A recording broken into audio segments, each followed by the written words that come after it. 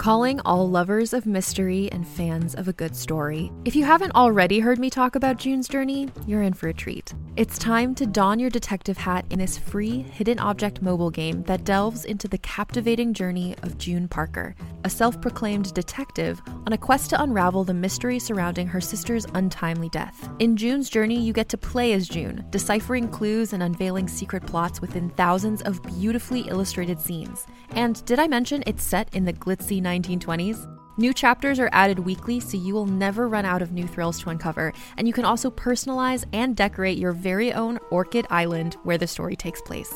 How sharp are your detective skills? Find out when you download June's Journey on your Android or iOS device, or play online via Facebook Games. Your detective journey awaits.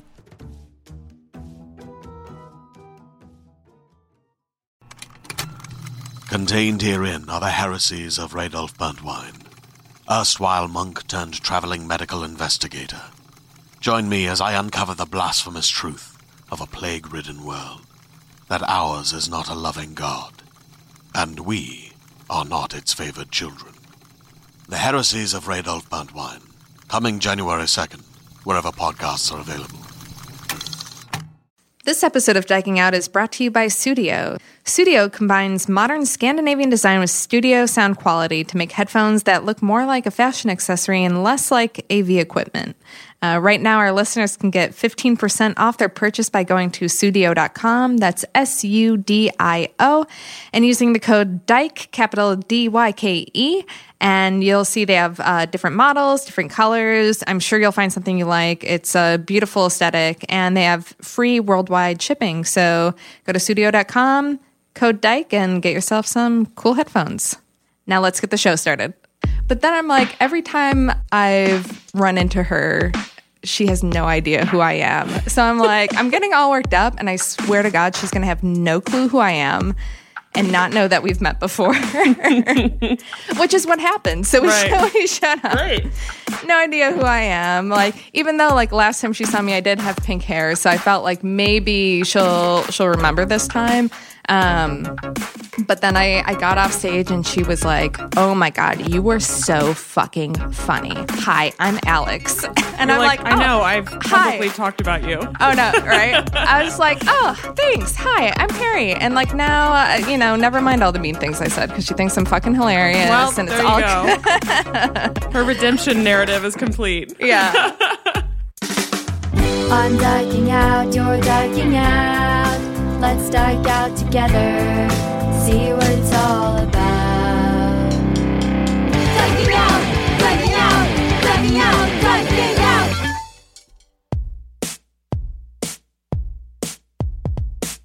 Hi, and welcome to Diking Out, the podcast that you can play out loud at work to let everyone know what you're all about. I'm Carrie Berg. I'm Sarah York.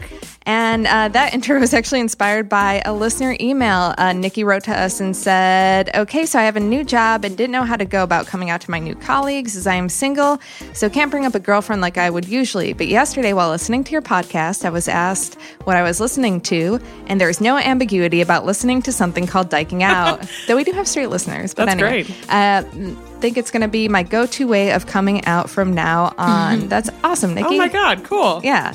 Keep coming out that way. I love that, yeah. Anyway, today we'll be diking out with all-around rad queer lady Wazina Zondon about Hair, the stuff, not the musical. Wazina is a sexuality educator and trainer, the co-creator and performer of Coming Out Muslim, Radical Acts of Love, and best friend of past diking out guest, Alyssa Robbins. We know Wazina from one of the episodes of The Box Show where she came on and was a panelist. I think that was the sex episode, right? Mm-hmm. And our listeners, you may have seen her on Netflix as part of the documentary The Outlist. You were like in such amazing. Good company on that. I know. I was like, whoa. It's like Ellen DeGeneres, Wanda Sykes, Neil Patrick Harris, and Wazina. Yeah, I'm like the only not famous person on that. And still not famous, actually. Paying my own rent. When I saw that, I was like I knew a little bit about your background in the Coming Out Muslim show, but then I saw that I was like, has Wazina, did she used to be on a sitcom or something in the early 2000s? Or did I miss something here? That's great. It's been just super lucky to be on that. Yeah. How did that come about? I used to work at a nonprofit that dealt with like anti-LGBT bullying, and then I left to go back to teaching. Yeah. And so the documentary folks were looking for a teacher to talk about the state of being a teacher, an out teacher, what are LGBTQI youth going through and experiencing.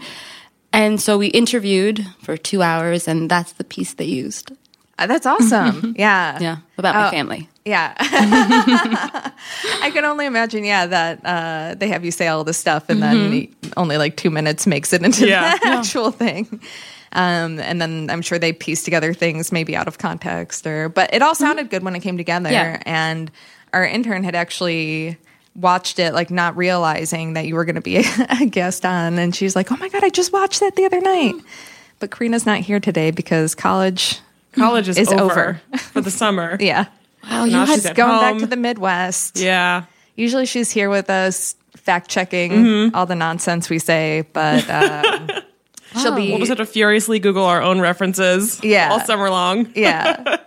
So she'll be decking out from afar and doing things for us, but we will miss Karina. She has been wonderful. So last night I performed at the Stonewall Inn. Okay. Which I love to do. I've performed there before. There's this monthly show called Comedy at Stonewall, and it's usually kind of like a lively bunch in the audience. There were a lot of lesbians out and queer women, and I'm like, I don't know, 7 or 8 minutes into my set, and I get a heckle, and my heckles are usually positive heckles, but like a heckle is a heckle. So this woman just yells, I love your pink hair, like in the middle of me doing a God, that's annoying. What's wrong with people?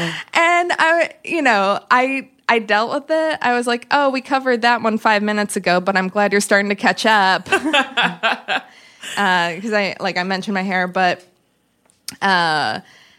yeah, I don't know what that is that drives, like, obviously I have a set time and like predetermined things that I'm trying to get through while I'm on stage. And then I got off stage and she was like, you were great. I'm the one that yelled the thing about the pink hair. Oh, great. You're And the I was most like, annoying cool. person in the room.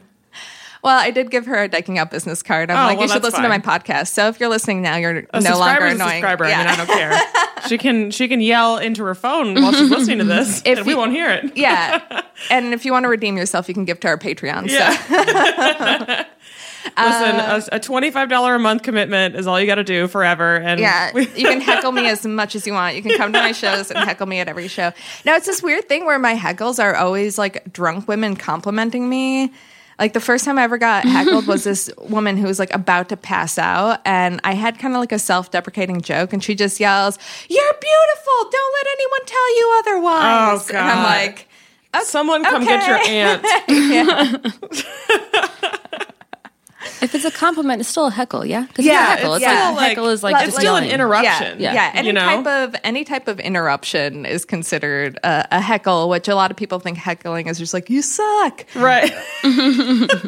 But it's when like, we all know this, and someone's like, no, not me, and you're like, no, that's a heckle. Why don't people know how to be in an audience? There's nothing easier than being in a fucking audience. Yeah. You sit and you receive entertainment. Yeah. You can react, like, you can laugh, you can clap, you can do whatever. You don't Yeah. even have to do anything. All you have to do is just sit there and shut up. Like, Yeah. but it's so hard for some people to do. Yeah. It's so funny. It's the most passive thing you can possibly do for entertainment.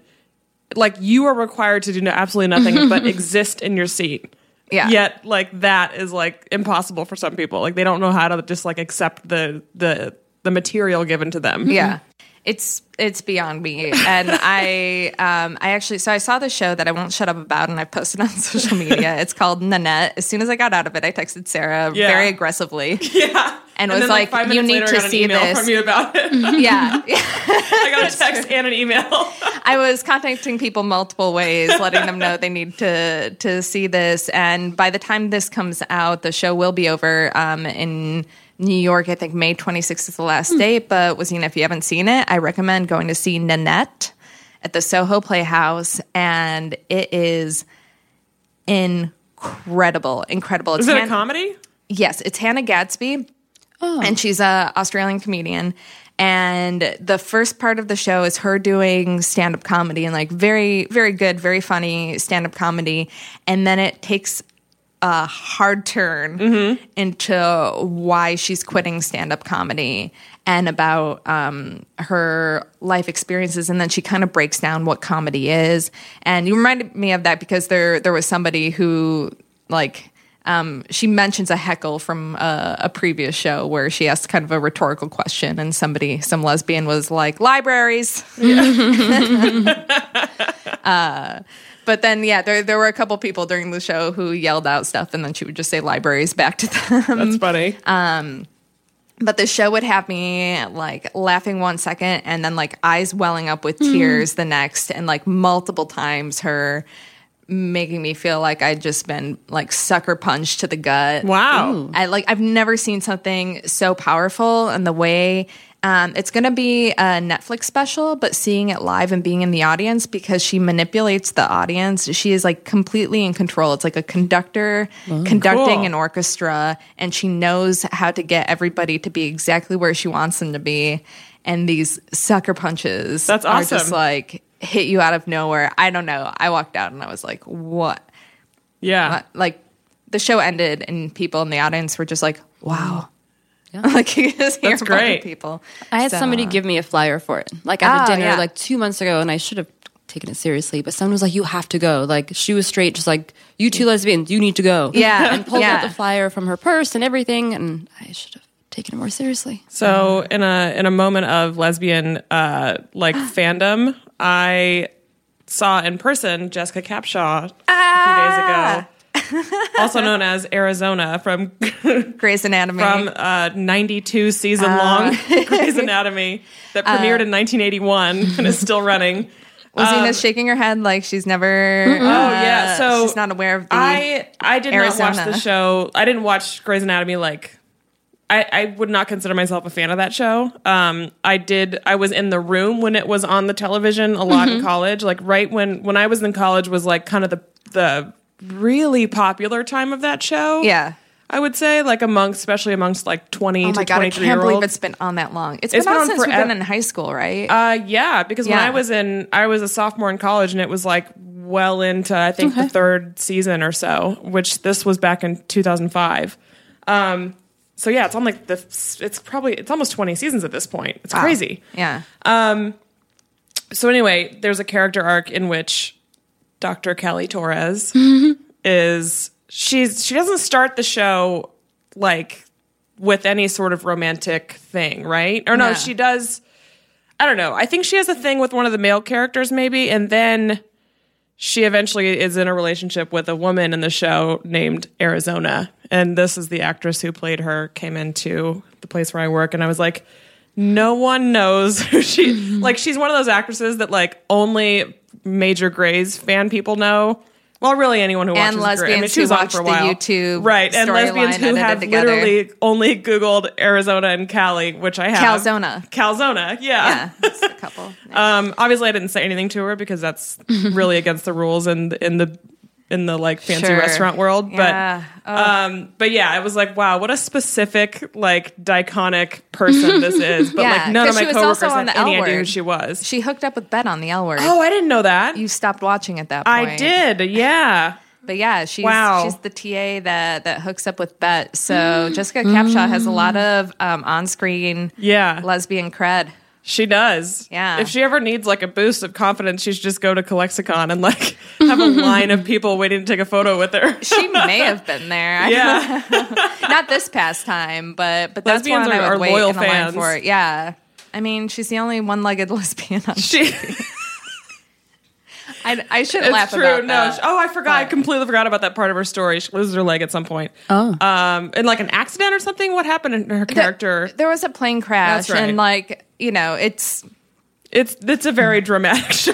yeah, the wildest things I you laugh could imagine because happen the every wildest episode. things Yeah. happen, and then like It's a hospital show. I mean, it's yeah, but it's It's good. a soap opera essentially. It's good to show people like with disabilities and have Yeah, storylines absolutely. dealing with that, because like I've known people, throughout my life who either like from birth or through accidents or through like being in the military have like lost a leg, lost an arm, and that's like something they have to deal with for your whole fucking life. Yeah. And but that's the cool thing on the show is that it's like they didn't treat it like, oh, she lost her leg, now let's keep going. It is an ongoing thing, and it kind of like it was a strain on their relationship. It's a strain on the relationship. It kind of changed her. It made her like a little bit angrier kind of at the world, and the pain, like her prosthetic was painful for her, and that it's like a constant thing to address. So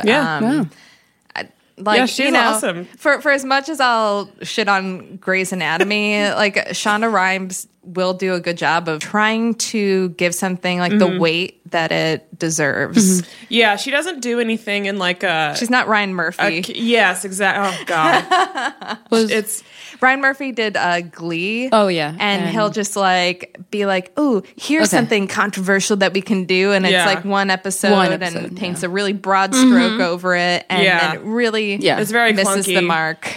Yeah, totally. I mean, as much as Shonda Rhimes' shows are essentially like the drama is really just coming out of the fire hose. Like every single thing is like the most dramatic thing that could possibly happen in this scenario will happen in every scenario. Yeah. I mean, she knows what she's doing. Yeah. I'm not going to give Shonda Rhimes any pointers. Right. She could vote and hear me atop her mountain of money anyway. So I'm going to return to ER. I think that was my hospital show growing up, like high school. Oh, yeah. I was more into ER than I was into Grey's Anatomy. It's I think now. my mom watched ER, and I remember like because that I guess because that ran in like the mid '90s into like the early 2000s. It's interesting to see that show now because I think that like George Clooney is definitely getting better with age. Like he looks so much better, and it's almost like freakishly like he needs to be studied. He's like he was good looking in ER, and now I'm just like, how are you just getting? How are you? How is this just a constant progress with you? How good Sexism. did his sexism? Yeah, Men can only age and we can, still It's see ridiculous. graceful. Less pressure. his wife was gorgeous at the royal wedding. I don't care my about the royal God. wedding, and I didn't pay attention too much, but like people were I posting liked pictures it. of her. I didn't like of them watch all, the and- coverage. But Oh my God. Yeah, she is. Oh, in that yellow, she wore like that Yes, yellow that dress. color, oh my man. God. Yeah, she's beautiful. My girlfriend saw them in person at her job because there was a private party and for the I think it was for that tequila company or whatever. But she's like confirmed. Amal Clooney is literally a goddess in person. Like she radiates this like beautiful energy. I was like, yeah, that sounds about right. I will also say about George Clooney, I hear he's a very generous tipper. Yeah. Somebody I know is doing a coat check, and he tipped him like $50 for a coat check. Yeah, you kind of have to in that. Like, when you get to certain, I mean, obviously he's like insanely wealthy, but I feel like celebrities, they know that the internet will find out if they're bad at that. So they're just like, here, just take them. You know what I mean? Yeah. Like it's almost like a PR move, but he's also from like a middle class, like a firmly middle class family. So Yeah. I don't know. I think he seems cool, but I don't know. I think she's like the perfect person. Yeah. Like she's like, it's almost too much Yeah. to behold. Amal Clooney. Yeah. I'm into her. She'll be a guest Yeah. someday. You think? How could we get Amal Clooney? I know nothing about her humanitarian like lawyer stuff. Oh, I wonder actually if Jess Solomon might have any connections to her, because Jess Solomon was a UN war crimes lawyer. That's right. So- Oh yeah. I do know people that have done way better things than I'll ever do. Yeah. It's been an interesting arc from UN war crimes lawyer to comedian. Right. That old her. story. Yeah. Yeah, she posted a picture the other day that was like her on the war crimes tribunal all in their like lawyer costumes. You know. Suits. No, it wasn't suits. Oh, It was okay.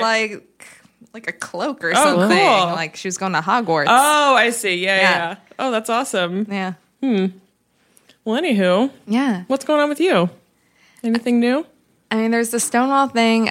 This week I did impulsively buy tickets to go see Jimmy Eat World. Oh, okay. That is a band I have not heard in a long time. Right?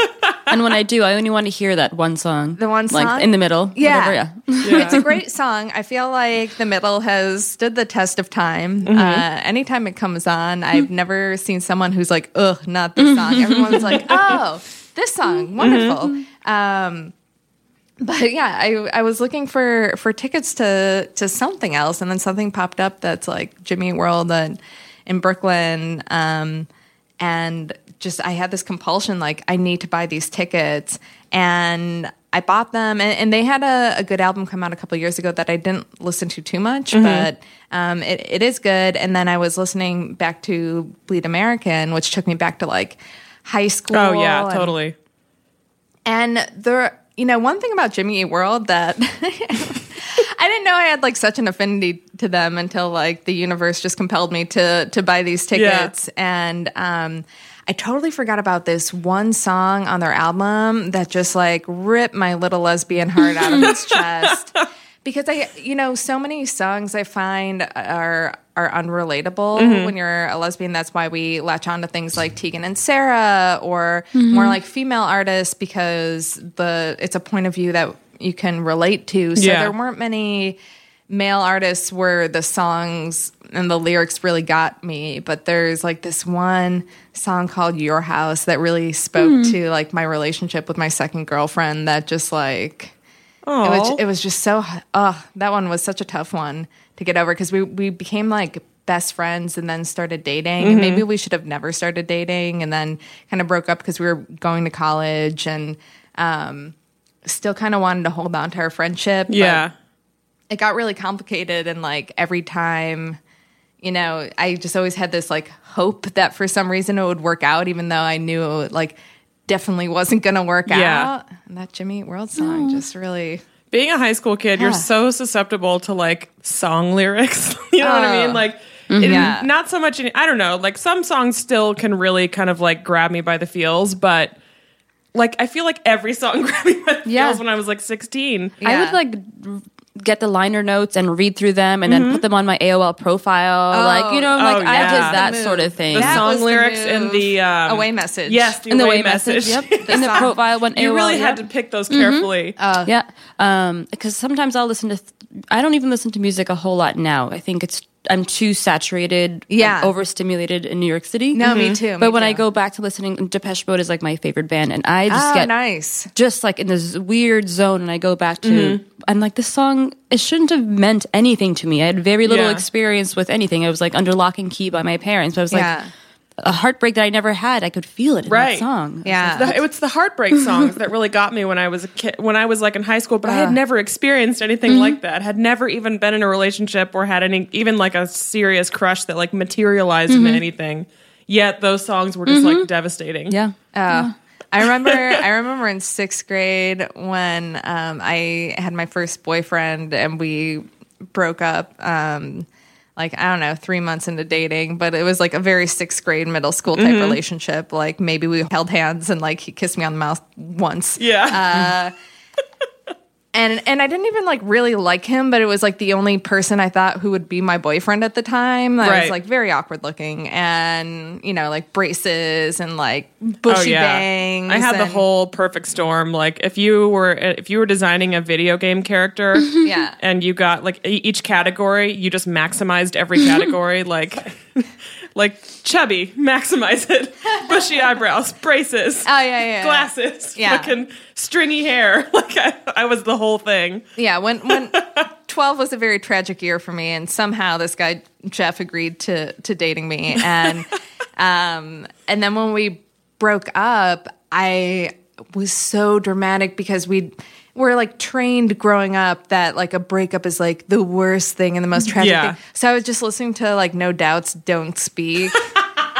And it's like I really feel like I'm losing my best friend are the lyrics, right? Yeah. In no way was this guy my best friend. Like he knew like probably 2 things about me, and like imagine a time in your life when a 12-year-old boy was like the one person in your life that you didn't want to lose.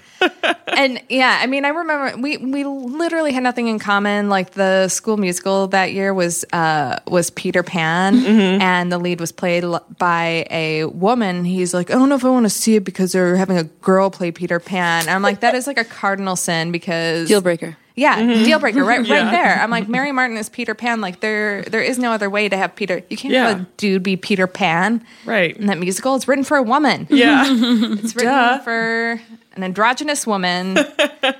I also had a crush on the girl who played Peter Of course. Pan. Yeah. Yeah, this relationship seems doomed from the start. It was doomed. It was very tragic. Tragic Kingdom. It's a tragic that's where the Kingdom album title came relationship. from. Yeah. Gwen read my diary. Yeah. Man, what an album for a time in my life on which I had no real life experience to draw angst from, but I felt it so much through No Doubt's Tragic Kingdom. And Alanis Morissette, Jagged Little Pill, obviously. Well, that's because Gwen Stefani and Alanis Morissette are fucking rock stars and can make you feel with... Both are still babes, by the way. Yes. Yeah. Gwen Stefani is aging in reverse. Yes, that makes me very uncomfortable. Yeah. She is the George Clooney of 90s pop stars. Yeah. I'm just like, how... She's getting better looking. But I wonder if a lot of the young people who know her from The Voice, right? Wasn't she a judge on The Voice? Yeah. Do they even know that, like, do the kids even know that she was a fucking rock star at some point? I wonder if they know that. Like, even before, like, her Harajuku girl phase. Yeah. Like, Yeah, they yeah, know, yeah, like, yeah. pre-Eve that she, like, Yeah. Yeah. Also, that phase was a little The hair kind of is... problematic in Yeah. hindsight. Yeah. I don't think it never really got talked about. There have been some thought pieces. Yeah, I There are still people think who have she problems sort of with it. got away with that. Like, I think she's just Yeah. like, maybe she has a Google alert set up. Like, oh God, is anyone going to remember that part of my career and write a new think piece about it? Man, Gwen Stefani brought up like such like the like angry dyke in me that wants to be like, what are you doing with it? Why are you letting this man destroy your life with Gavin Rossdale? Because Gavin Rossdale was like such an asshole to her. And I mean, if you listen to her songs about him, it's like obvious that she's getting treated like shit. Like it's an emotionally abusive relationship, and she's not on the abusing end. She is the abusee of it. And then he like hated No Doubt. And I heard him on a talk show once, like maybe a couple of years before they finally split. And he was just like somebody, I forget what show, but they're like, oh, does Gwen ever give you feedback on your music? And he's like, oh, no. Like how dare Like, you how could ask? And anyone? it's like, Yeah. oh, sorry, Gavin Rossdale of Bush. Yeah, of the That- band. How Only angry white boys in the 90s listened to. Yeah. Sorry, guy whose song Glycerine is in like the climax of every bizarrely emo like movie ever. yeah. God. That's such a I feel like his music I did like Bush a little bit. I mean a little I mean who didn't in the 90s, but like if Bush and No Doubt were to each launch like a reunion tour, I'm sorry, but I'm pretty sure No Doubt would like sell out fucking auditoriums. I mean, they've done faster it. They than have. he, Yeah. yeah. They both kind of had. I can't imagine. I would that. love to see a No Doubt, like a genuine No Doubt reunion tour. Oh, I have. It's Really? amazing. Oh my yeah. God, I wish It's they'd do it amazing. again. She's so good. Yeah. She's so good. She's so talented. They're all so talented, and it's.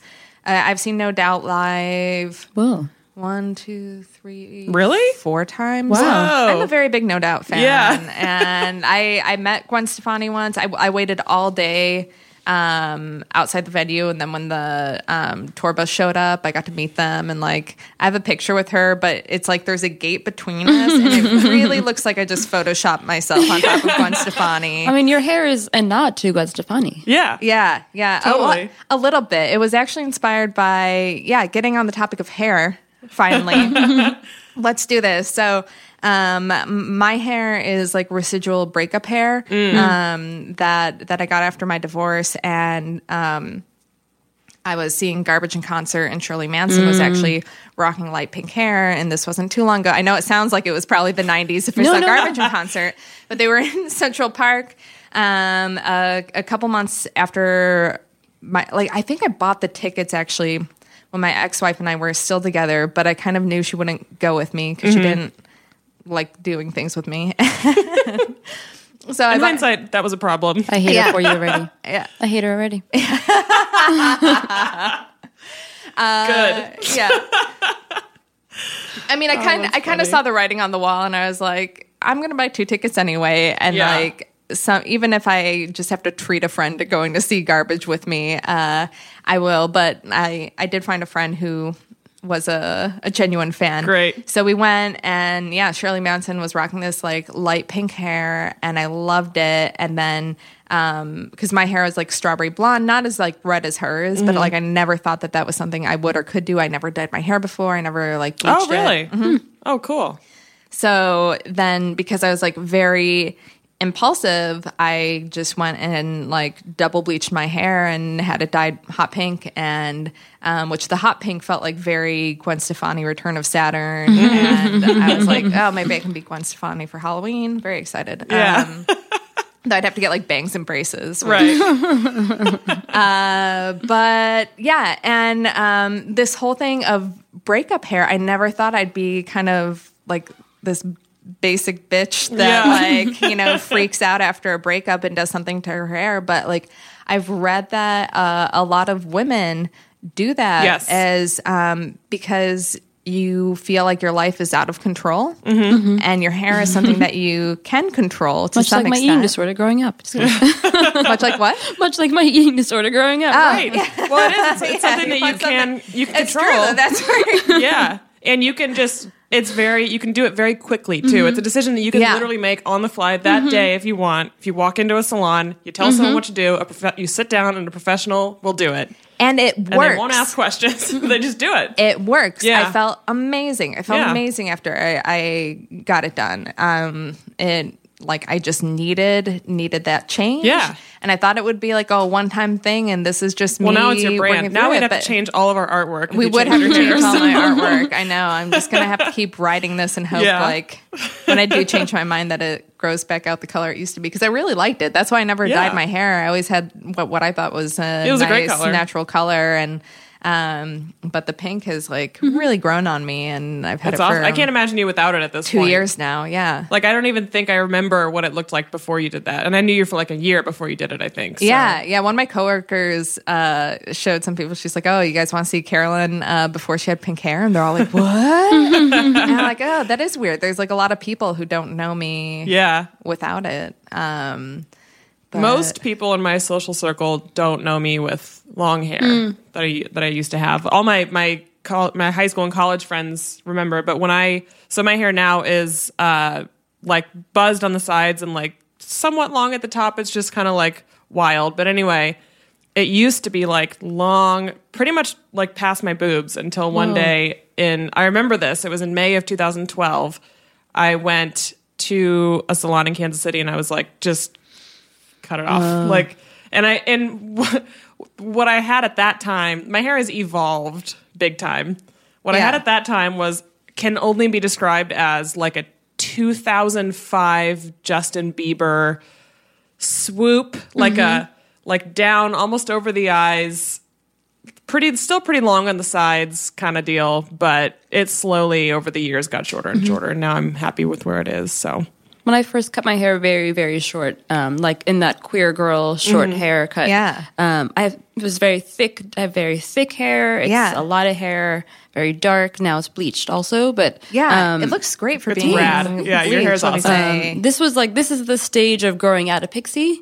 So Okay. now this yeah. this is the stage that I can, but I don't think I'll ever get longer than this. But when I first cut it, I didn't know how to use product. And Yeah, so that's a big thing with Yeah. short hair. I was like a big poof of hair. I looked like Julia Roberts in like Fried Green Tomatoes. Yeah. Is that the one who has diabetes? Yeah, that one. Steel Magnolia. Steel Magnolias, but she has really that's short, right. like Yeah, when she yeah. first gets her haircut, Yeah. and it's just this poof like a matchstick. It's That's so what it funny. was. When you said Fried Green Tomatoes, immediately Also kind of a gay movie. I started, Oh, yeah. but I started picturing like Steel Magnolias right away. Like I don't, for Right. some reason. I collapsed them. Yeah. So I mean, obviously, Yeah. but That's just fair. that really terrible big poofy hair, and I didn't know what to do with it at all. Yeah. Yeah. That's been a struggle too, of like the short hair evolution is figuring out how to use I still like daily struggle with it because I can't find the thing. I don't know how to articulate the thing I'm looking for to like a stylist, so I just keep trying new things, and someday it'll stick. But Yeah. it's. I feel like the cutting of the hair at some point is probably one of our biggest like rites of passage. I think as queer women who choose to have like that more androgynous cut, or I feel like we all have the urge. yeah. I mean, it was me cutting my hair in 2012, which doesn't sound like that long ago, but it feels like a lifetime ago, was probably the biggest catalyst of like me finally becoming comfortable with myself in like every way, in coming out and in my general appearance and my aesthetic. Like, it's taken a while to get to the point that I'm like confident, but that was like the absolute biggest step. There's no way I would have progressed without that. Yeah.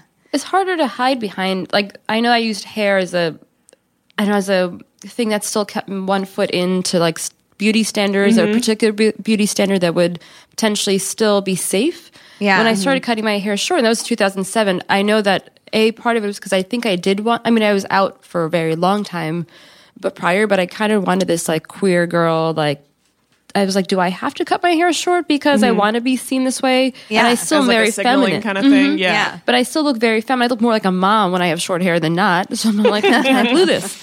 But my dad ended up saying something like, I hate to say it, but you look like one of them. And he meant a lesbian because I'd cut my hair short because I was rejecting all these beauty norms. Yeah. But then I remember getting super, super like short haircuts. Like I tried to mimic Robin from 2009, 10. Yes. Yep. So super short and some... And That's a remember, good look to mimic. I remember trying, and I walked out and I was like, fuck, I look ugly. Like I was so, I thought I looked so ugly. And this was like a moment of trying to get comfortable with myself. I was like, doesn't matter if you look ugly. Like, you know, like who are you trying to impress? That this like self-talk moment of, doesn't matter. Like long hair doesn't make you look pretty if you don't feel pretty on the inside. I know, self-helpy conversation I was having, but it was a moment to be really more comfortable in my own skin. Yeah. Yeah, I feel like it takes a certain amount of confidence to cut your hair, even though it's like, I don't know, it does feel like this weird safety thing, even though like so many people look better and feel better once they cut their hair short. And I don't know, I imagine there's something like that feels a little bit freeing about it. Absolutely. Like when Britney Spears shaved her head, I was like, I get it, girl. I get it. I get everything. I think about we've all her had those 2007. days. Yeah, right? I get it now, man. When it happened, I was like, I don't know why anyone's giving her a hard time. Yeah. That doesn't even seem that crazy to me. Like with all the shit that she has to deal with, Yeah. like I'm surprised she didn't do it sooner. Yeah. Like to go in and just be like, just shave it all off. Yeah. Like Well, 'cause- imagine needing to take control that badly over. That's probably what that was. I Well, would she was imagine. saying like because she had like extensions and stuff in her hair, and that it was like all uncomfortable, and I could see that kind of being like the straw that breaks the camel's back. And I wish she would have like embraced it more and like, you know, instead of treating it like a mistake, just like really own it and be like, no, like don't fucking tell me that I have to have like hair extensions and live up to these ideals of like who you think I am and who you think I should be as a woman. That's the other thing about hair too, is like it's such a symbol. Like it's one of those things. It's one of those like vehicles of femininity that we're taught from a very early age, like the longer the better kind of thing. Like long beautiful hair, like a princess, or like every Disney princess has this like long lush beautiful hair, you know, mostly usually blonde, but like, well, and you see that because like everyone that I know who gets married, they all grow their hair out for the wedding. Exactly. Yeah, and that's like very much a thing. Like I worked with a woman with short hair, and she said, "Oh, my hair was always short, but then when I was getting married, I grew it out long." And then cut it short again after the wedding. I'm like, why'd you grow it out? right. If that's not you, Wrong, you know, if that's not you, you know? yeah. And I feel like, you know, when you're a kid, like your mom brushes your hair, and like it's always about like having long, pretty hair with a lot of girls, I think. And so to making that move of removing that was like kind of I felt like it was almost like an act of defiance a little bit, because I had always felt that this like performative femininity that I was trying to do was not working. It didn't feel like it was working. I felt like everyone could tell it wasn't working. I wasn't comfortable. And that was like the first step in kind of rejecting that and making the conscious decision to challenge what my own idea of like womanhood was and my own sort of reflection of it. And I'm so much happier now. I obviously do like, I identify as a woman, but I've tried as much as I can to craft this sort of like, you have to like create your own brand of what is sexy to you and like what feels good. And that was a big part of it for me that I don't foresee myself ever. I will never grow my hair back out. That's the thing. Like it's never going to be long again because for me, that just feels like directly sort of antithetical to my aesthetic and what I feel is like who I feel like I am, you know? So it's a big part of that. So talking about standards of beauty, can we talk about body hair for women? Because I think lesbians and queer women more so than straight women tend to be more okay with you know, like not shaving under their arms, not shaving their legs. And that, I mean, it's you get confronted with it at such a long age. Like, I just remember that there was a time in gym class where, you know, there were some girls that were hairier than others. And all of a sudden, we would, like, you know, some would start shaving their legs, and there was like a lot of pressure to shave their legs, and all this talk about like, oh, how do you shave your legs? And like, and then like, you know, these just little girls whose parents or moms wouldn't let them shave it yet. Then all of a sudden they were like these hairy freaks. But that like sucks because you're just like a kid, and like you only look like a hairy freak because everyone else is like stripping away their hair and skin, you know, when they're like 11. It's kind of a weird thing to think about because I don't really remember the age that I was when I started shaving my legs. I think I was probably about 12 or 13, 12, sixth grade maybe. But yeah, it is, if you think about it, it's kind of like it's a move that like, it's such a symbol of like adult femininity. Like it's a woman thing to do. And it feels like, you know, the younger we pressure kids into presenting this way, you're almost sexualizing kids, I think, too young. Like it's part of that, you know, maybe not consciously, that's, you know, that's not why we're doing it, but it's like, what are you telling an 11-year-old girl that she needs to change this part of her body, this natural thing, so young? Hey, we're going to take a quick break here to talk about our sponsor for the episode, Sudio. Our listeners know that we've talked about them before, and we've been wearing our Sudio headphones for weeks now and still love them. Sarah? I, much like all good things in my life, like actual material things, I use it first and then my girlfriend takes it forever. And she took my Sudio headphones and she loves them. So go to Sudio.com and use the promo code DYKE, D-Y-K-E, to get 15% off of your purchase. And now back to the podcast.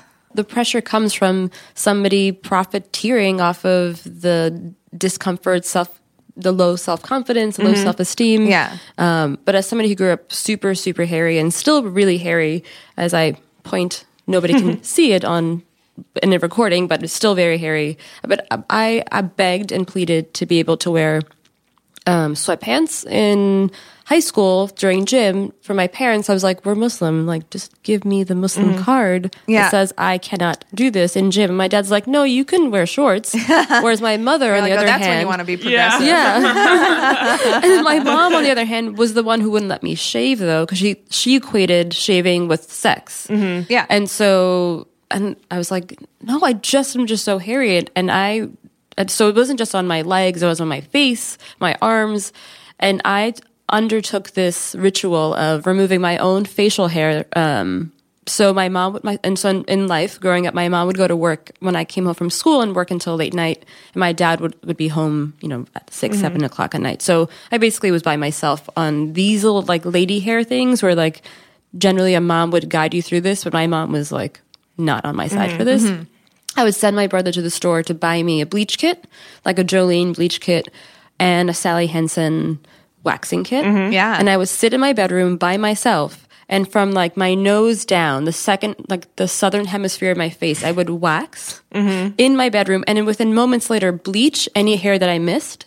And I would walk out acting like nobody saw the chemical burn on my face. Right. I was like, Wow. I was like, I did this for years and years and years. How old were you when you started doing that? Probably like 14, 15-ish. Yeah. Probably 15, I think. And then I didn't get into like the tweezing sort of thing until, then threading. Because for South Asians doing, even eyebrows. My mom wouldn't let me do my eyebrows. Yeah. She was like, Yeah. that's reserved for your engagement night. I'm like, great, that's never going to happen. So, tweezing eyebrow, all of it. You're engaged. Yeah. I mean, the first time I got my eyebrows waxed, like the skin gets like inflamed and red. And imagine if you did that like your wedding day. Right. Oh yeah. This is like would be the worst, I know. And so this year actually, I was gifted for my birthday a laser hair removal package from somebody who intimately knows what it's like to be a brown South Asian girl struggling with being hairy. It's a gift of love. Yeah. And so I've opted to use it for my face. Yeah. And but it hurts so much. Oh yeah. I and hear it's painful. It's in between, and in between, you have to shave your hair. Like I've mastered tweezing in sunlight on a day like this. There's like you find that sunbeam, you Yeah. tweeze really fast, all those like grandma stiff hairs. Yeah. But now it was this. Also, I wrote a piece actually and performed it about just my relationship to my body hair, but the fact that I had to like shave my face that Yeah. first time in December. Oh, I was like.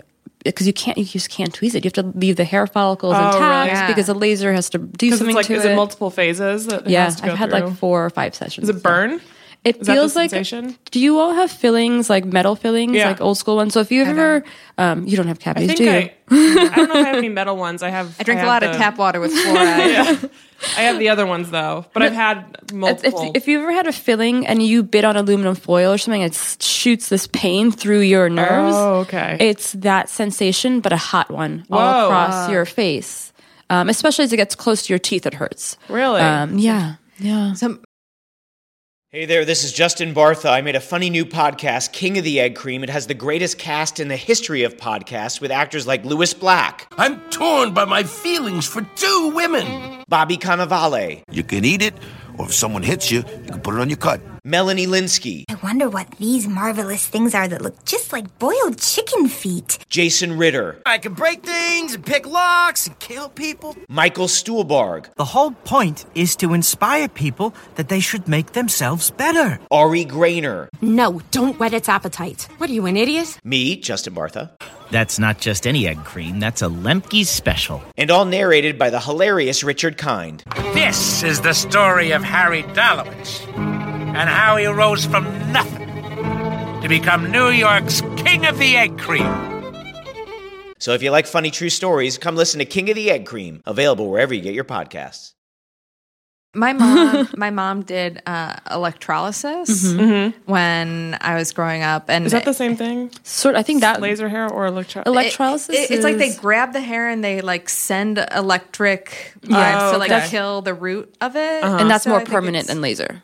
I think Electrolysis so. is more intense, I think. Yeah. So, and my mom got that done like on her upper lip. Now, my mom, like not a hairy woman, you know, and she still felt, even though she was doing this when she was like married and had kids, but she just felt like she had to conform, I guess, to these standards. And it's weird because it's not like, I don't know. I mean, maybe at some point it's men, but I feel like a lot of this is like women pressuring other women. Oh, yeah. Like when I first tweezed my eyebrows, like my mom never said anything about like me tweezing my eyebrows, or like no guy ever said anything. It was my best friend who was a girl, and her and her sisters were like very much into their eyebrows. And one day she's like, Carolyn, you just need to clean them up. What? Go get your eyebrows waxed. Yeah, I had a similar experience. Yeah, and I did it. I was like, oh wow, yeah. Because I was always afraid of like tweezing because my mom went to Paris in the late 60s and was studying there, and it was very on trend to basically tweeze out all of your eyebrows. So she had that like thin like pencil line that's just like one. I had that in high school because thing. my best friend insisted that she do my eyebrows. So she did mine just like hers, which were that super pencil thin, like yeah, like like Edith late Piaf. 90s, early 2000s, like I can't even describe. I'll have to find some photos and share them with you guys. But it's like my mom. It was I bad. would love to see those photos. Yes. We'll post them on Instagram. And my mom was traumatized by that because hers never really grew back. Oh, okay. Until she got like really older, like she is now, and then hair just comes back out of everywhere. Once you're one of the joys of getting older. Yeah. But yeah, she was always. But it was my best friend who. Yeah. It's usually other women and girls that notice things about each other. She bleached her lip, and I thought that was like insane that she was bleaching her lip. But like, you know, she had fair skin and she was Italian, so she had like darker hair. But she didn't. But it's not like thick hair. No, it's like very fine. Yeah. And I worked with this one woman who just had a lot of facial hair, and she didn't do anything about it. And I was always so in awe of her because I was like, wow, that's so cool. I kind of assumed that it was a choice though. Like maybe it wasn't a choice, but I was like, that's so cool that she's just like, fuck it, this hair is on my face and it's staying there. Like, just find that moment of like, just make peace with it, because otherwise it's like all consuming. Like, that's a lot. It's a lot of time, money, pain. To do that. And I don't know. Yeah, the shaving. I remember the like one night stand I had with this like more androgynous woman, and I could feel when we were kissing that her top lip, that she shaved it, and that was like growing back a little. It was just like very bristly, like stubbly. Yeah, it was like this weird stubble. And I'm like, oh, that's so weird. That so other parts, my underarms, I go back and forth between. If I can, I let it go all the way. Yeah. But I also have now been getting them waxed by my significant other, waxes them for me. It's like a bonding moment. But I have a major wingspan. Like mine goes from the top of my tattoo, like basically on my bicep, down to like my side boob. Yeah. But so I would either let it grow completely, and I've had exes and other people I've dated be really comfortable with it, and some people not so comfortable, to the point that like I had an ex like be like in the shower, she's like, I was like, I'm not going to shave it unless you want to shave it. She's like, I'll shave it for you right now. I was like, okay. Wow. Right. Yeah. And also an ex who like thoughtfully and very sweetly and kindly started she was like, that's true, I don't want to like shave or wax. And she doesn't wax, she doesn't shave anything anymore now other than her junk. And it still continues, and but she also has like super soft, like light hair. Yeah, I don't have soft features. So I've actually never really considered letting leg or underarm hair just grow out, just because it's like I don't feel comfortable that way. So I've always just shaved constantly. Both of them. Well, I let my legs get a little until my girlfriend comments in the winter. on something. Yeah, she's like, come on. Winters in New York, I feel like there's zero reason to shave your legs. Like, you need that extra layer. Oh my God. But the summer, it's like, hair. all right. It's like it's hot out, and I'm like, my legs get itchy, and I don't know. It's more of a physical. I'm just trying to annoy myself, the least I can. So yeah, it's interesting. I've always shaved under my arms, but then if I go like a week or something without shaving, I'm like fascinated by it, and like I'm always tempted. I'm like, I just want to see how long it can get. Yeah. But then there's also something like so satisfying to me about shaving. Yeah. Under my arms after it's like grown out a little bit. It's like this weird great thing that I just like love the feeling. Then like how soft it is after that. So I've never been able to let myself grow it out. But there's something about like, I mean, I never have been with a woman who's grown it out, but like it doesn't, I don't think it would bother me. But it's this weird thing. It's like all grown out, but if it's just like, oh, you haven't shaved in a couple of weeks, I'm like, it looks sloppy. Yeah, it's either all or nothing. Like a weird thing. Yeah, I feel like I need like all or nothing. I've never been with anyone who grew it out, but I'm sure it's fine. Yeah. Whatever. It's like whatever you're happy with. You know? Well, because half my family is French, so going over to France too when I was younger, and my aunts wouldn't shave under their arms, or my grandma wouldn't shave under her arms. So to me, it was like a very is that still a common thing. Like cultural thing there, or was that more of a time, like a decade thing? I don't see it as much when I go, but at least in the south of France, it was always pretty prevalent. I would say. I hope they keep it up. Yeah. I mean, it's like at some point in history, it's like one woman shaved her legs, and all of a sudden everyone's like, "Oh fuck, now we all have to." Thanks a lot. Yeah. It's like, who started that? It's interesting. I don't know. I mean, back in like people surely did they were weird doing shit. this back in like the 1700s. But when like, you had crabs, you did, right? Then you like put a merkin on, right? To like, so like if you had some sort of STI, shaving was a thing to do, and then you put hair on top of like a fake, wig. Merkin. Yeah. A merkin, but like, I wonder, I mean, because they would have had to have like the razor technology for women to use. Like, I know men shaved, like they would go to barbers to get their faces shaved by a straight razor, but I wonder if anyone at some point, I would love to read like a deep dive history into like the actual history of shaving our legs. Just the legs. And The Atlantic actually has a really good history of like hair removal situation. Because Alyssa and I actually had a podcast, which we don't really do. We haven't done like in about a year. It's called Follow That Flannel, but we did a whole hair episode. And so an episode on hair, but then Gillette, like after World War II, that's when like that industry popped up super intensely. Was because the Gillette razor. Oh, because women used to wear nylons, and we ran out of nylons because of the war. Oh, wow. Okay, so that makes sense. Fascinating. This is what happens when we have teachers on the podcast. We learn a thing or two. That's cool. I only know things because of Twitter. Some people are educated. That's too fast for me. Twitter is too fast of a platform to keep up with. But the one thing I will say is that about underarm hair I grew up in New York City, and so I was like part of this like Riot Girl scene where like just feministy, and you don't have to be part of Riot Girl scene to be a feminist, but it was a big part of my identity as growing up as a teenager was I was a feminist. And I remember like being with my brother and my dad, and my brother was like, ew, like you just shave your armpits. I was like, I'll shave my armpits when you shave your armpits.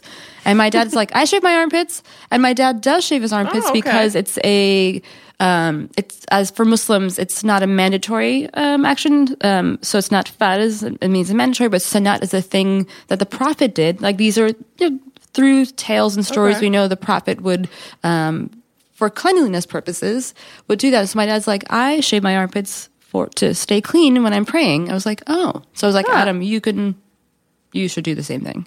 Interesting. I didn't know that. Yeah, so some Muslim men will do it. Yeah. I'm sure maybe other cultural practices happen for other men in other countries or in other ethnicities, but this was like a moment I was like, oh, my dad does shave his armpits. Yeah. He does it regularly? I think he does it. Oh, cool. I would say maybe, I don't know how often. Yeah. I mean, I don't even know like what, hair growth patterns also change. So I don't know how often he does it, but I'm pretty sure right now during the month of Ramazan or Ramadan, he probably is like doing that. Yeah. Yeah. Cool. Right on. I used to think Iman al-Husseini, she has a joke about like even though she doesn't like cover herself or veil herself, she's like, but I get it because the body hair. Like the effort to conceal removal is so painful and so long that it's a painful process, and it's one that's like think of all the time we spend just doing these things. Like if you added up all the time you've ever spent just shaving your legs, that's like men haven't had to do that for anything. Like and money, right? And the money too. Those razors are fucking expensive. I stopped using women's razors years ago because they are simply not as good as men's razors. Like there even needs to be a set, like the blue ones versus the pink ones. But I found that like those products are so versus Venus. I have like the Mach. I have like a Gillette Mach something in my shower because they're so much better. It works better.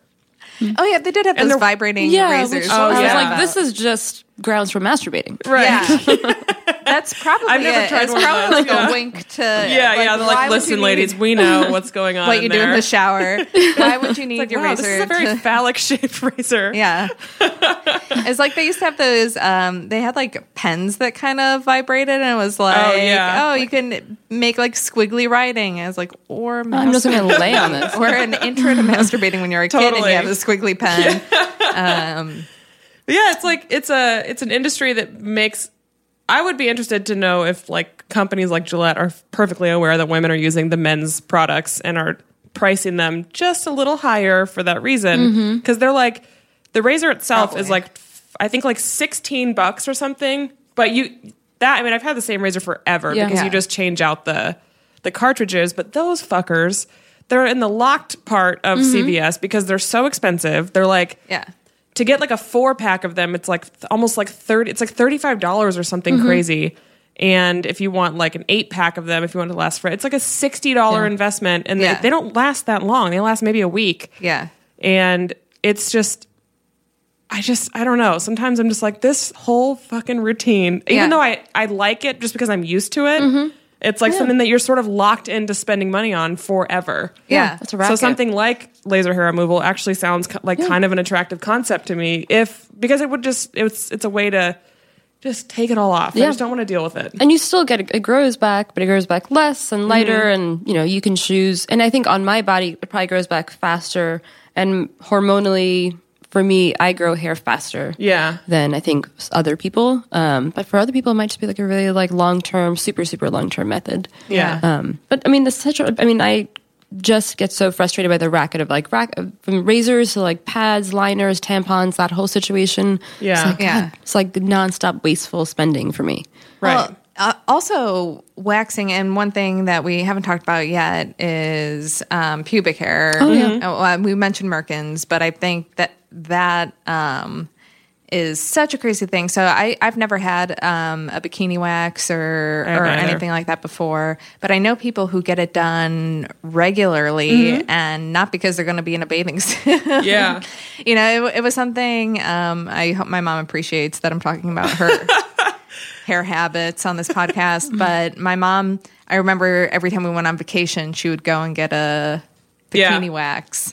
I've never had one in my life. The concept is terrifying to me. It Just seems one time. Really? Is it as painful as I think it is? And I got a Brazilian, it was like, so it was the whole thing. Yeah. And I also did it because my ex-girlfriend was coming back from a long trip, and she didn't care about having sex with me anyway. I mean, now that I think back on it, and there was nothing about it that was, and I was like, oh, I'm going to do this. I got a Groupon for it, something stupid. Yeah.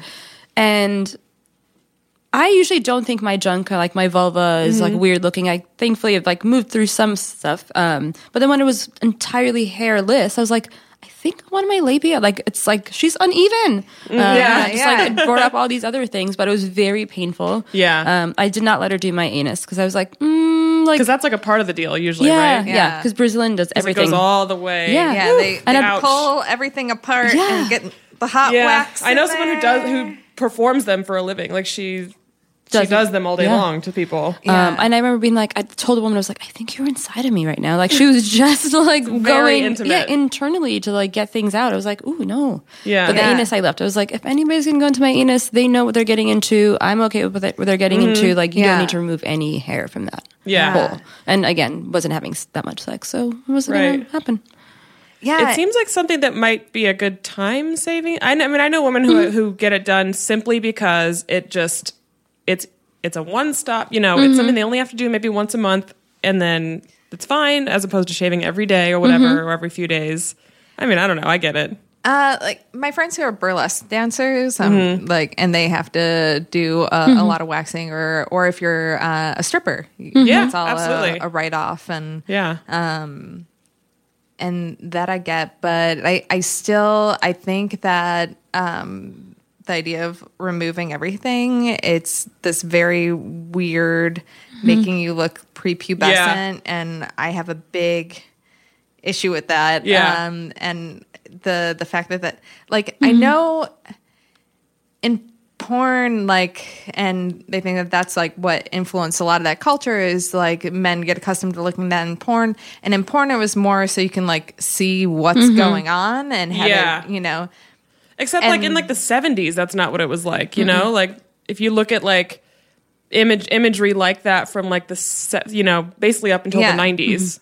I feel like the 90s is really when it became super hairless. The waxing thing was a whole thing. Yeah. And I remember, again, like female friends starting to talk about it, about like shaving down there and feeling like, oh, like how much do I need to be shaving? And like, and I don't even know if I've ever shaved at all off. Oh yeah, I have for sure. I did once and it freaked me. I remember I had a girlfriend who shaved everything off once, and I was like, please never do that again. Oh really? And not to like body shame someone, but it's this weird thing. It's like it's supposed to be there. And I don't know. I mean, I don't think there's a. I mean, I guess that's a way of looking at it, but I think it's probably a comfort thing for some people. You know, like it feels nice to not have any hair down there. Oh, I don't think so. You don't think so? Because then when it's going back, it's a whole. Oh, thing. it sucks. So, That's the thing. But you get yourself into like a cycle where you're like, fuck, now I have to keep doing this because it's the same thing with your legs and your underarms. It's like, well,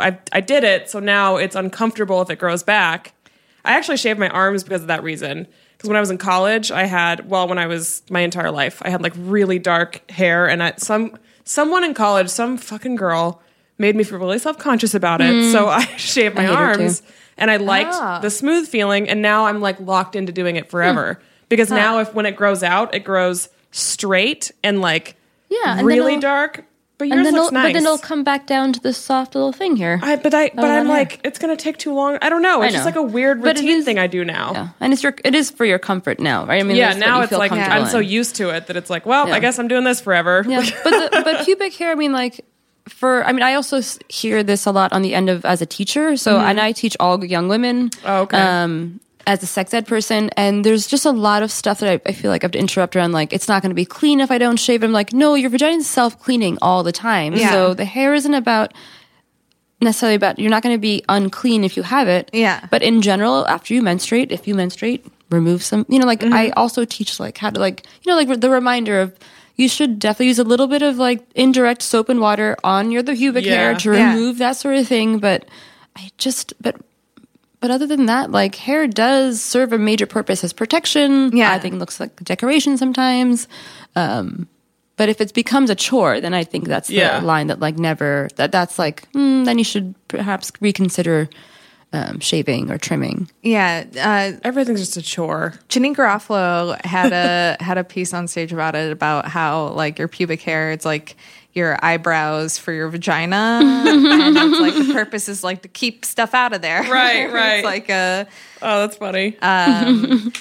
I remember, and I pulled this up a bunch of years ago after Ellen did a survey, and it's not a statistically good survey because I think there were only like 41 queer women that they talked to, but I would think that they could have got a much bigger poll going, but it was about pubic hair. And for straight women, only 3% said that they go all natural. Oh, really? Which I thought was really small. And then 20% of lesbians say that they're natural, which I actually thought that felt very small for lesbians. I thought it was going to be higher. And then, let me see, 24% say they trim. And then 12% do the landing strip. And then I guess like 44% go bare, which I was surprised about because well, I think that hasn't been, I guess, my experience in having sex with women, that I've had more women who go natural. And I like it. I mean, I think there's something just like very feminine and visually pleasing about pubic hair, and like if you want to trim it and stuff, but like as soon as you get to like runway or like overly manicured and like a lightning bolt. And just like I don't know, it feels, I think it's like kind of, it's one of those like to each their own things that I just I could totally see. I could absolutely see everything along the spectrum as being like, yeah, no, I get it. Yeah. I don't know. I think it's just a matter of like, I actually could totally see that statistic being fairly representative. Yeah. I mean, if they only got 40 people responding to it, I guess not really, but I don't know. Maybe it's because I could see a lot of straight women doing it simply because men are freaked out by pubic hair. Yeah. You know, and maybe that's the only way they'll get their boyfriends to go down on them, is if they don't have any, or that, you know, like if that's the barrier that men, because I have heard men say that it's like less pleasing for them which is like kind of an immature thing for a guy to say or do. But so here's the I thing: think that's what it if you're is. going down on a woman, though, like in my experience, and she like shaves a lot or something like that, and then the hair growing back, it's like kissing a guy with a beard or something, right? Where but if like, it's smooth, then it's not like where that. it irritates my skin. Well, yeah, but then that's assuming that somebody has to like be keeping that up, constantly every time you do it. Whereas if someone just has their pubic hair, it's like it's not as like abrasive, right? And I've experienced all like phases of that, and I mean, I don't know. It's I feel like it's not, because if you can kind of like move things too, like you can kind of like spread. I mean, we're all lesbians here, but like, you know, I don't know. It just depends on how you. It's not like you have a mouthful of hair. Like, no, that's not you don't the really part at all. Where your mouth is, right? So, Right. That's usually if not you're where doing it it grows. right. Yeah. I mean, if you want to put your mouth there, go for it. Yeah. But I don't know. I just think that there's something, I think that the pressure for that comes from mostly like men and porn and that aesthetic, and that's why I was surprised to find that a lot of lesbians go bare, because once I was with somebody who was natural, who only trimmed, and then I was like, oh, I can stop shaving, and I was like, this is great. This is so much more comfortable, like not dealing with razor burn. Like now the only time that I do shave, if I'm gonna like be in a bathing suit. Speaking of bathing suits, I need to get one, and I haven't been. This is bizarre, but I've lived in New York for 5 years, have not once been to the beach. I know. I want to. Everyone's like, you got to go to the Rockaways. I've never been to the beach Island. either. Same here. What? Yeah, It's Brighton Beach. Like I try to go like once. I a am week. not everyone tells me. interested in New York beaches. Well, I'm from can't- Nebraska, so any beach is like, whoa, the beach. Like, I don't. I just want to be in the sun all the time. We have some I plans love about the going to sun. Rippers at the Rockaways this summer that I can't wait for. But yeah, Because I like the ocean. Oh yeah. And I have if very I'm limited on a- experience with that. If I'm on a beach and I can't go into the water, I'm like, well, why are we here? Oh, is that what it's like at the Rockaways? No, the Rockaways, people definitely do the water. What about like Coney Island? cold, though. I would do Brighton Beach. Brighton Beach is the same strip, but it's about a mile away from Coney Island, and it's just a little bit less busy. The sand is cleaner, that sort of thing. The water doesn't feel as murky, though. It doesn't. The Coney Island water, maybe, But it's cold, right? It's always too cold until cold. August. Yeah, Yeah. until August. But people know. really love it. Yeah. People no, always I'm go in though. I'm a wuss. Like I love the ocean, but The ocean I need, terrifies like, me as a concept, but I just think that I assume there's just sharks lurking, waiting. Oh. I know that's ridiculous, sure. but I just It's gonna kill I us grew all up one in a day. landlocked state, and my only exposure to the ocean was like shows about great whites ripping people's legs off. Yeah. So like I don't know, but we're talking about going to the beach, and like we're talking about going to a trip over the holidays, and like I need to get a frickin' bathing suit, and I haven't had one. I don't remember the last time I had a bathing. I have not been in a pool in like 5 or 6 years. What is your life, Sarah? I don't know. I can't explain it. I don't know why. I think it's because my first few years here, I was just working so constantly, and I work in the restaurant business. So like weekends for me were at work. Well, now I have weekends off, and like I want to go do these things now, but it's like, oh shit, I have to get a bathing suit, and I've not worn one in so long that I'm like really struggling to find one that reflects my aesthetic, because bathing suits are a very feminine by default thing, you know, and I'm not like a board short dyke. I can't do that. Don't do it. But like never Nike, go board short dyke. Nike actually has some really good. It doesn't look exactly like a sports bra, but it's like it's good for like a mix of gender expressions. It's like a beach volleyball uniform. Yeah, I was gonna say that's is kind the of way what to go. I mean. I'm thinking like the boy short type of thing, I guess. Yeah. But then I have like size D boobs, so like I don't know. I'm so they have at a like loss. sports bra like tops. But I don't want to wear. I don't know. Like I don't want to wear a sports bra either. It's like I think the thing I'm looking for doesn't exist because I don't actually know what it is. I bought a one piece after having bikinis for years, and I'm glad that one pieces are kind of coming back. For me, it's mostly like one less place for me to put sunblock because I'm very white. That's the thing. Yes, I will fry instantly. Yeah, I in the burn sun. so bad. So having a one piece is great, but I just like love that level of coverage and like not having the muffin top that bikinis give you. I also see a lot of women's bathing suits now that don't necessarily look like they even cover your whole vulva. No. And you have like weird vulva muffin designing tops. these So things? yes, because there's no amount of shaving that I can do that will ever do any of that. So I'd rather go naked. Like, and when I go to like a spa castle type thing, I love the naked place location because you're not faking that you have no pubic hair. You just it's all out and it's fine. Yeah. But yeah, I wear the little shorts also because otherwise you're right, they like go all the way up. Like, right. Yeah. It's a very. Like, who are these designed for? These are designed for like very, very thin models. Like, I mean, you kind of feel like everything is at the end of the day, but like bathing suits in particular are such a bizarre thing for me to even consider buying. A lot of them now too. Like when I was in Vegas, I saw like there were a bunch of women at the pool who had these bathing suits that were basically like thongs. So their asses are like completely out. So I'm like, okay, now we don't cover our butts anymore. Now we don't cover our vulvas. Should we just be naked? Like, is that what I'm like, would it be easier that way? Here? Maybe. I did see a LaCroix swimsuit. Like that's been making the rounds. Kind of obsessed with the idea of doing that. I love LaCroix so much, and I'm like, oh man, that would really just complete my life. I already drink like 6 of them a day. What better way to say I'm from Brooklyn than wearing a LaCroix bathing suit? What better way to say I read BuzzFeed? Yeah. Oh wow. But they do have little shorts too that I kind of want. But that's just me being a sparkling water nerd.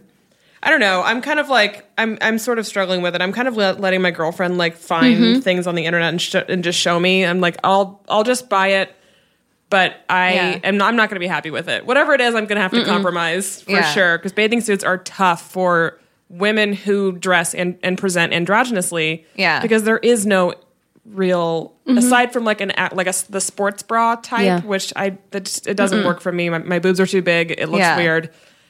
I don't know. A halter. Yeah. I feel like if you have big boobs, halter is usually like the most better, but they're thing. also painful. I used to have one of those, and it hurts like hell on the back of your neck because of the weight of your big tits. Yeah, I know nothing of this. Yeah, no, me neither. I don't wear them at all.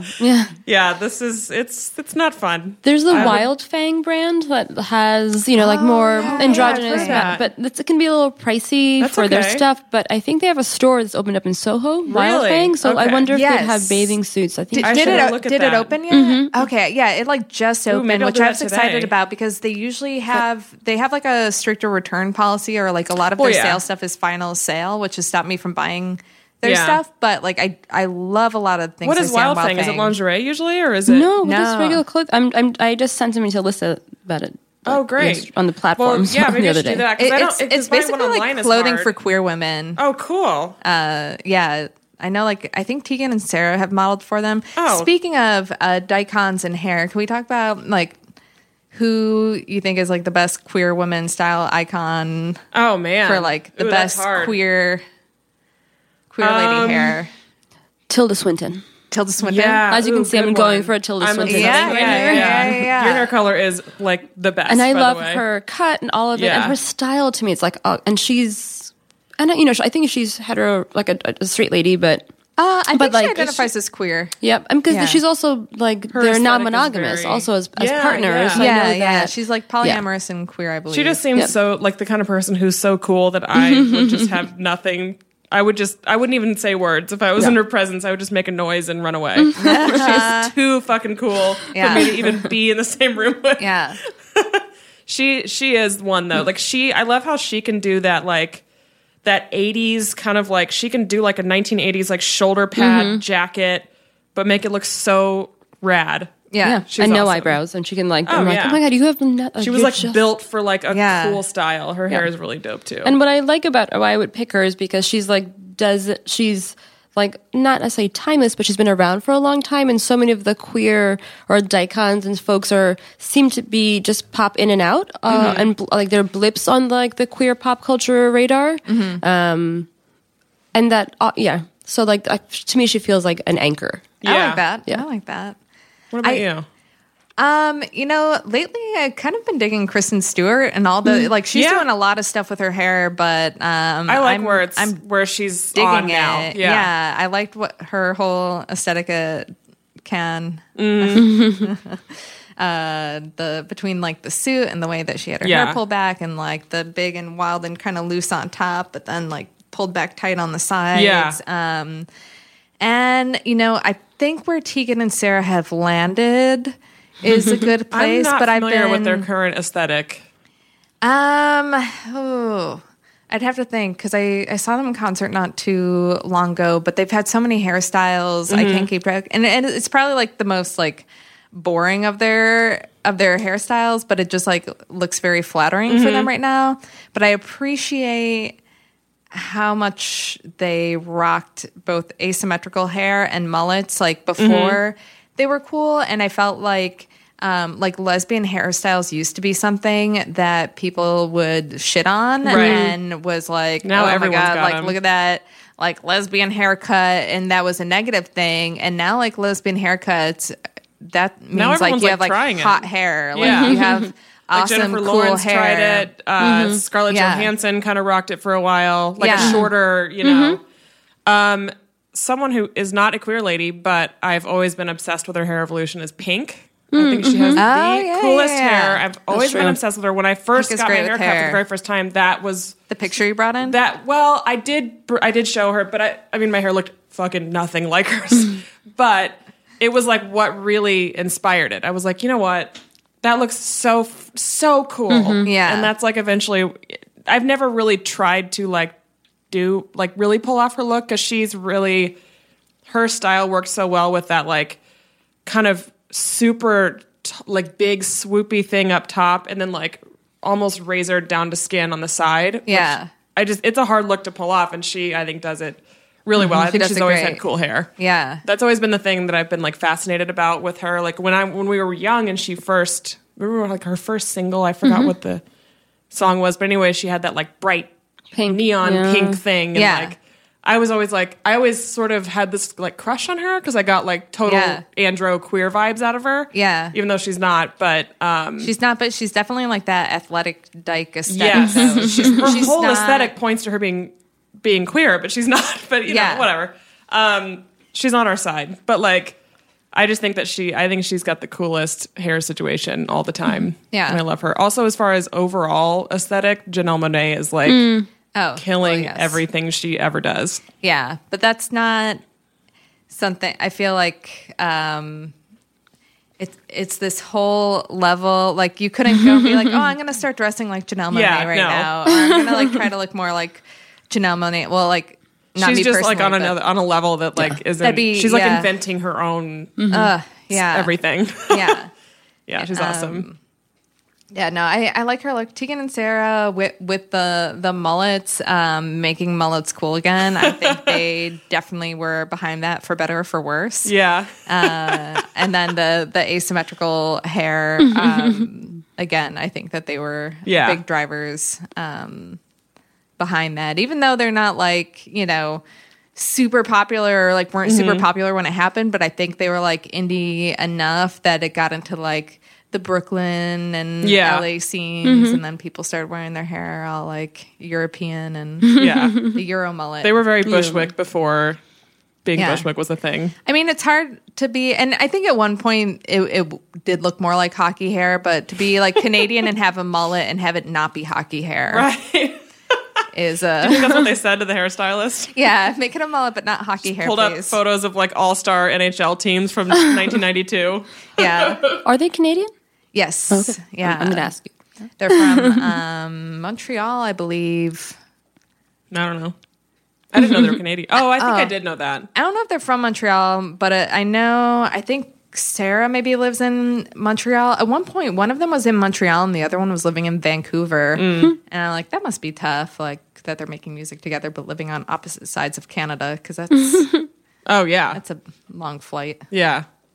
As we wrap up, we do like to end our shows with a random question. And this week, our question is going to come from a listener. All right. Great. Yeah. Finally. No more of my bullshit questions. No. I think about on the train before I come here. So this email said, we recently moved to Cincinnati and in the most progressive pocket, a town that's known for being gayish. I'm not going to shine the light too much on where exactly they live. Our question for you is, once you're coupled, how do you meet other lesbians, coupled or otherwise? We went to a gay bar in our new neighborhood on a Wednesday night, and upon entering, noticed we were surrounded by burly, hairy men. Turned out we showed up on bear night. Oh my God, that's We have funny. a few queer lady friends in our new town. We have very few queer lady friends in our new town. How do we make this happen?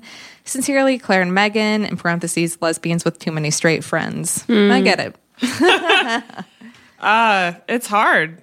My girlfriend and I basically have, I would say we have two other couples that are gay women, and we know them because I work with one of them is my coworker and her girlfriend, and then the other one is my friend from like high school and her fiance. So it's just, I don't know. We don't really consciously try to meet new people just because, I don't know. We just don't really. I think I'm sort of. I've hit my database. Like my bandwidth for new friends is very, very slim. But as far as like moving to a new place, aside from like the bar thing, if I were to move to a new city, I think what I would do, as gay as this sounds, is like join like some sort of intramural sports kind of thing, or some sort of like mutual interest thing, or find like a queer trivia night or something to go to. I don't know. It's hard when you're, it's hard to think about life outside of New York City, because in New York, there's like something for everyone. Yeah. So I don't know. That's a tough one. What about for you? So since we said like the bar thing, the trivia thing, if they have other like political interests, like other stuff, like social justice-y things that you'd be interested in, like going to, that's where, when you are if you're on a, if you're like doing something that addresses like the margins, then that's where, I don't know, I think like so many of us as queer people of color, like there's that intersectional locus point that you might meet folks. I also have like an abundance of queer friends, but like they're all my like friendships that I've had. So, and then I've also lived in New York City all my life, basically. Yeah. So there's that. And like work is always a place where I've always made my new friendships. Yeah. Right? Because it's hard I meet people, but like the amount of time it takes to invest and become truly friends, work is the place that I do that in. Yeah. Because you happen to be around those people for 34 hours and hours anyway, a day. So, yeah. But I've also met like on Tinder, I saw people being like, just here for friends. I was like, then hop off, get out of here. Yeah. Well, I believe so. Bumble has a version. There's a version of Bumble that's like just friends, and I wonder if that's a place too. That might be a good idea. Yeah. Well, I guess my ex-wife played intramural basketball, so we met a lot of women and queer couples through that. And then when we got divorced, and then all of a sudden, those women aren't my friends anymore. It happens. Yeah. And then, I mean, they were more her friends, but I digress. Yeah. But my wife now, in her last relationship, she was with someone who was like very uncomfortable with their sexuality and wasn't like interested in being immersed in gay culture. So now that Cecilia's been with me, and I'm definitely the opposite of that, she like really wants to have like more gay friends and hang out with gay couples more, and like latches on to that more. So yeah, it's kind of like anytime we do meet like a couple or somebody, we like follow up with them. Yeah. It's like, oh, here's like my phone number, my email, let's get together. But for me, honestly, personally, comedy is how I've met so many queer women doing comedy, and in Cincinnati, I know that's not like helpful.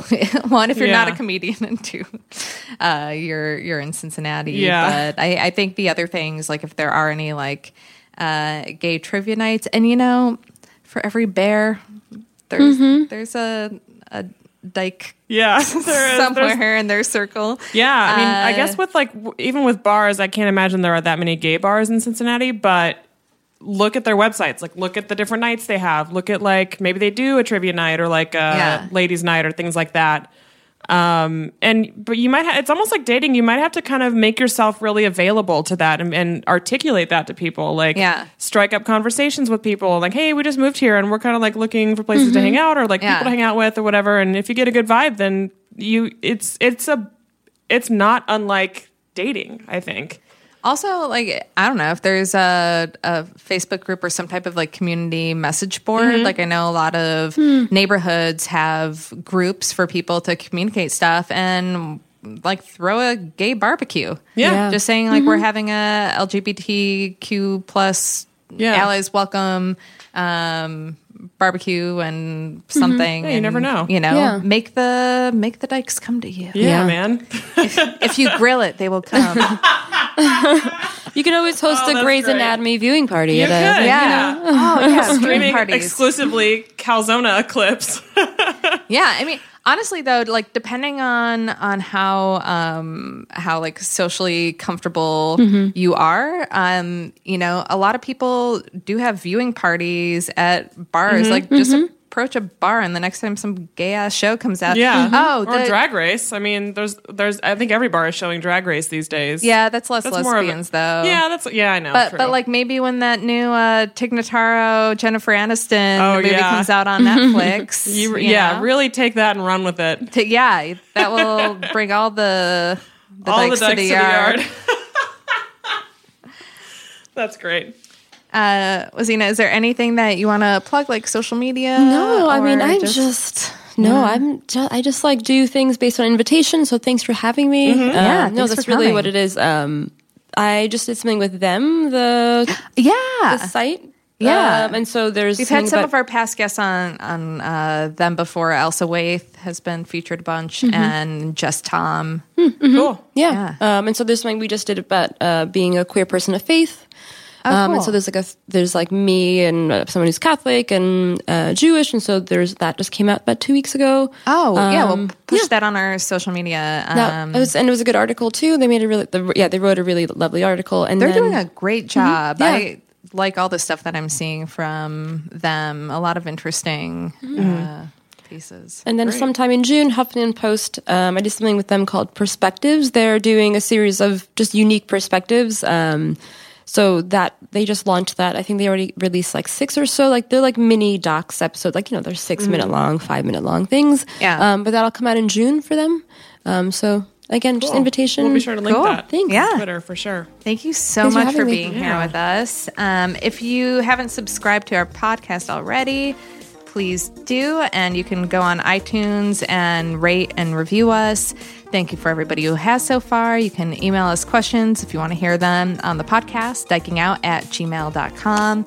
And go to our Patreon page if you have a few spare bucks or want some Dyking Out swag. That's patreon.com/dykingout. And follow us social media at Dyking Out everywhere. I don't know. Keep dyking out with us, guys. Ladies. All right. Thanks for listening.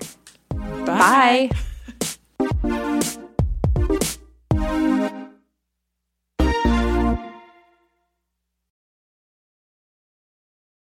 Hey there, it's Rachel Ballinger, and I am extremely excited to invite you to Rachel Uncensored. It's my podcast where I sit down and get real with my friends and celebrity guests, where we talk about all sorts of topics. And sometimes we might be under the influence when we do so. We cover things from personal stories to hot button issues. And it's the only place on the internet you can find an uncensored version of me. It's a side of me that you might not have seen before because it's not the most family or brand friendly. But don't worry, I'm still sort of slightly a decent human being. If you're intrigued, then make sure you check it out. New episodes drop every Wednesday. You can find it on Apple Podcasts, Spotify, or wherever you listen to podcasts.